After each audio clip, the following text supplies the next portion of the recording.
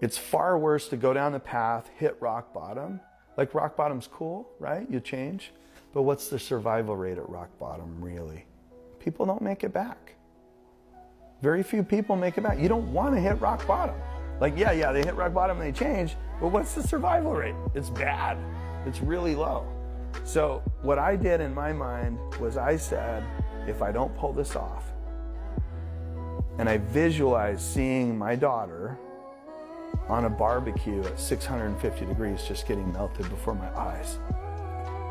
And it was so bad and so painful that I would move mountains.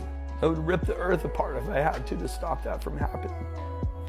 And I realized that if I didn't find a way to overcome this trial, that I might as well do that to her, because I wouldn't be in her life, I wouldn't be helping her.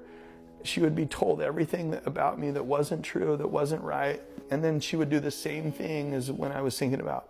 And in my life, she would have to lie and explain where I was or who I was, or better yet, never even mention me again, which is even worse.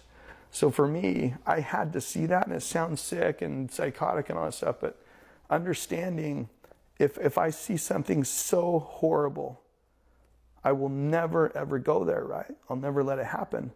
So I don't look the tiger in the eyes. I eliminate the tiger. It can't even show up now. And that's what I did. And 8 years later, we won.